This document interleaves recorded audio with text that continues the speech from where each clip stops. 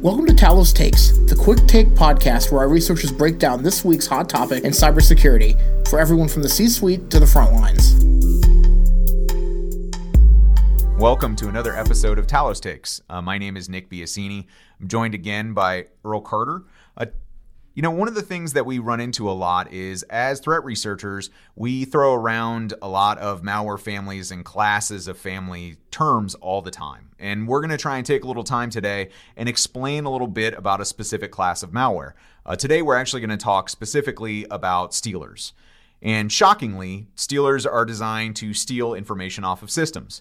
That typically is credentials, which they in turn will then go through and validate, make sure that they work, and then try and sell it to the highest bidder. And a lot of this depends on the type of account, the amount of monetary value either in the account or that the account has can really vary how much those accounts are worth. Now, stealers are delivered through a wide variety of mechanisms. Basically, any way that can be used to deliver malware. So you see it in malspam, you see it in loaders, you see it in drive-by downloads. You basically see it everywhere.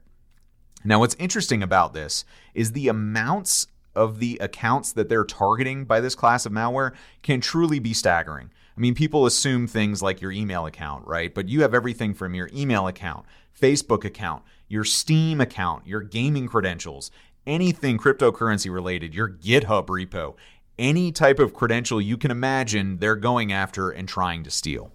And that brings up another concept that, as a security person, I know it. I have lots of different passwords for things, but a lot of people love to have the same password on dozens of different accounts.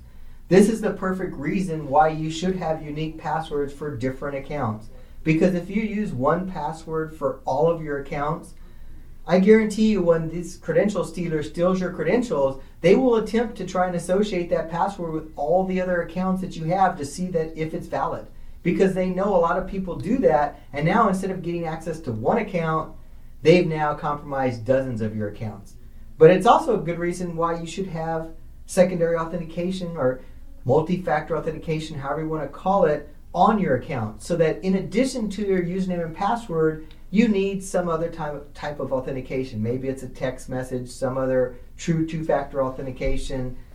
But that then doesn't allow the attacker just to take those credentials and get into your accounts, giving you that extra level protection should you lose access to your credentials. Yeah, and also keep in mind that these stealers, they aren't just scraping the credentials as you type them into your browser or whatever. I mean, think about all the passwords that you cache in your browser. Please stop doing that. It is trivial for an adversary to dump that data, and we watch them do it time and time again, whether it's Chrome, Firefox, whatever the case may be. In those types of scenarios, most of the time, these are just stored in straight SQL databases. None of it's encrypted, and it's very easy to steal. And look, as always, you really need to be skeptical of the things that you click and open, especially the things that are coming from the internet. Make sure that you have some sort of malware protection in place. And hopefully, if you're in an enterprise environment, you have multiple layers of defense in place where you're really doing proper defense in depth and catching this stuff before it infects the system and causes too much damage. Well, thank you again for joining us. Join us next time where we talk about another topic that's top of mind for us.